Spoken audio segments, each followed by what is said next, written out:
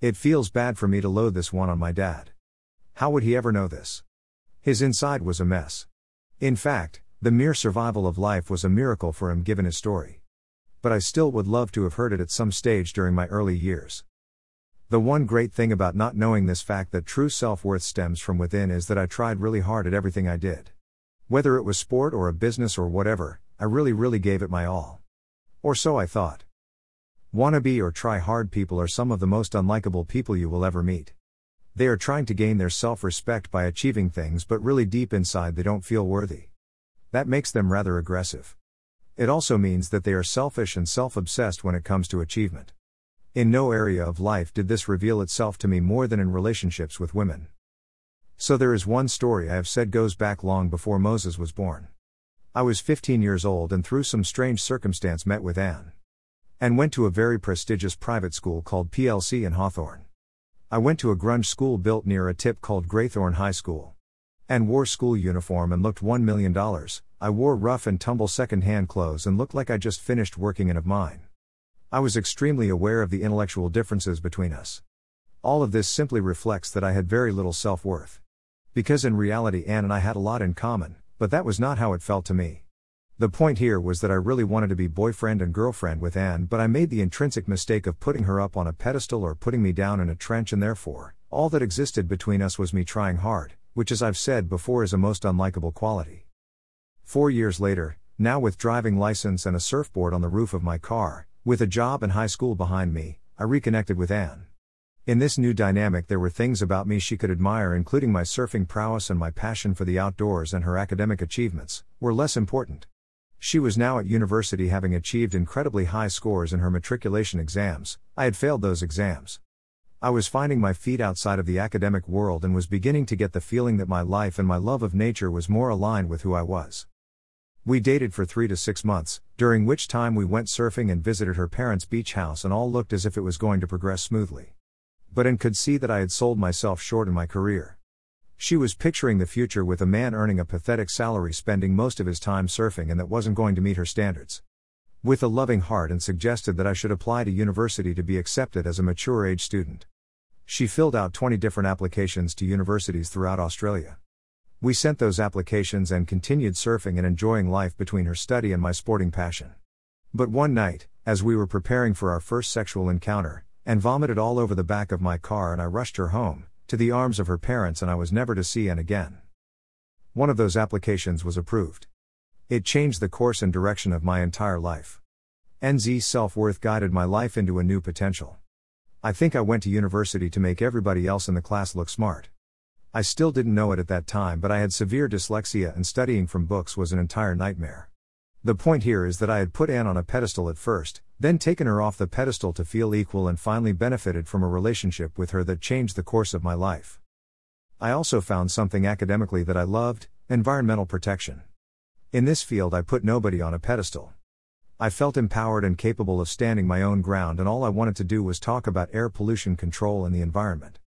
When we find our passion, our true self-worth reveals itself. When we find our passion, we take people off pedestals and simply ask how they can help us fulfill our passion. When we find our passion, study becomes easy, doors open, life seems to flow like a river in a flood. From that day when I started university, struggling with an IQ in single digits, I learned to use my wits, my intuition, my abilities to achieve incredibly good results academically as well as materially. We all have a zone in which our true self-worth blossoms, and we all have many zones in which our true self-worth is in the rubbish. It is a mistake to think that self-worth is a constant across all aspects of life. When we are working on something we really love, our true self-worth grows, and when we are working on something we do not love and am not necessarily good at, we put people on pedestals and we feel like shit. This all leads to some very important awareness. Most trees have many branches, and we human beings have many branches to our life as well. We have relationships and sport and health and work and money and many more things. Not all of those things do we have self-worth. And so, in some areas of life we use substitutes for self-worth. As an example, let's use money. Let's say you are working for a business and you have put your base on a pedestal because you don't feel very good at your job. In another language, that means you do not love what you do or do what you love, and therefore you are in this environment a wannabe. That feeling, of being vulnerable to somebody by putting them up on a pedestal, is really difficult to deal with because it's aligned with low self-worth. Now, nobody is going to walk around happy with low self-worth, so you would find something to do that makes you feel good. An example might be taking up triathlon, renovating a house, birthing children. You will find something where you have high self-worth to compensate for this shitty environment at work. So we have many branches to our life, and we can find something to do that we love to compensate for doing something we don't feel good at and don't love. And in doing this we can waste an enormous amount of life wishing we were somewhere else. But if we want to make money and we want that money to be on the high end of wealth, then we're going to have to be in love with making it and not put people on pedestals around us, because that's a guarantee way of losing it. Remembering here that money can be a substitute for true self-worth, and you don't have to look far in Bondi to see people using it for exactly that purpose. There are people who get their self-worth from spending money, from demonstrating to the world that they have money, but sometimes these people are not as good at making it as they are at spending it. So then they will need to attach themselves to an income stream, typically called a relationship, where that resource of money flows in and allows them to feel good about spending it. Whether this is good or bad is not important, as you will know it is both. However, substitute self-worth leaves a vacuum in the question of where is that individual's true self-worth?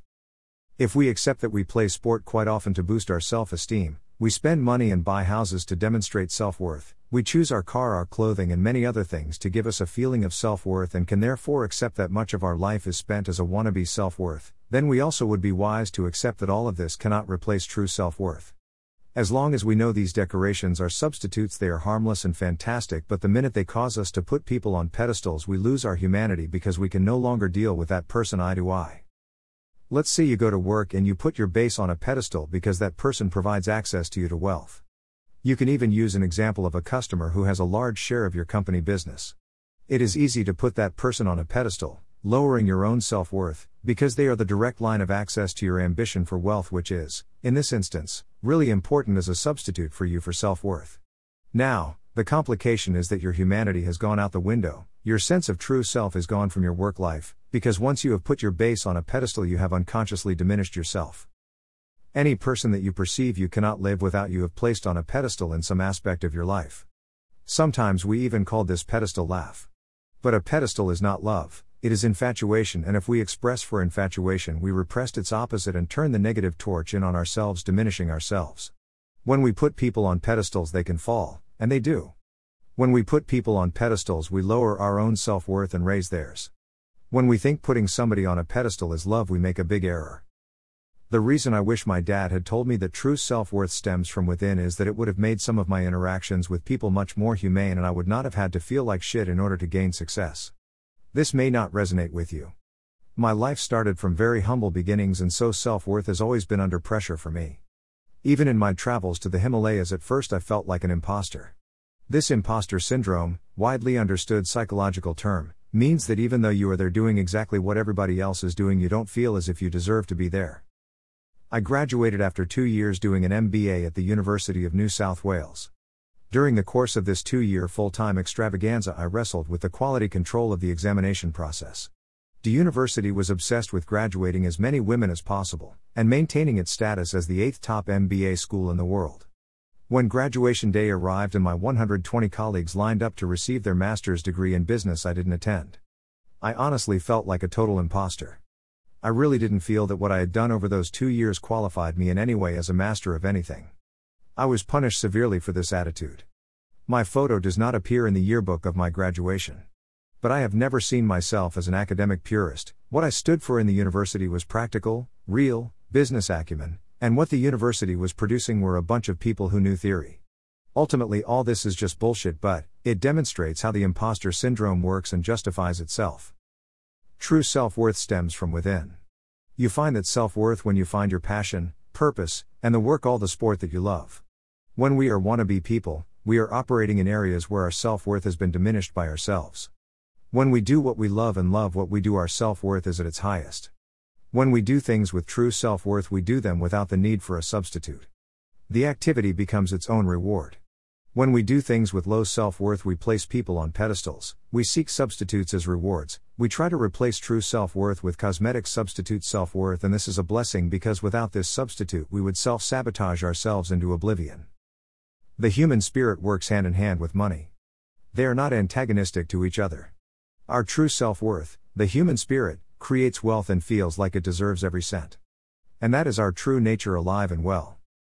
This is the end of this, the third of 100 things I wish my dad had taught me. With spirit. Chris.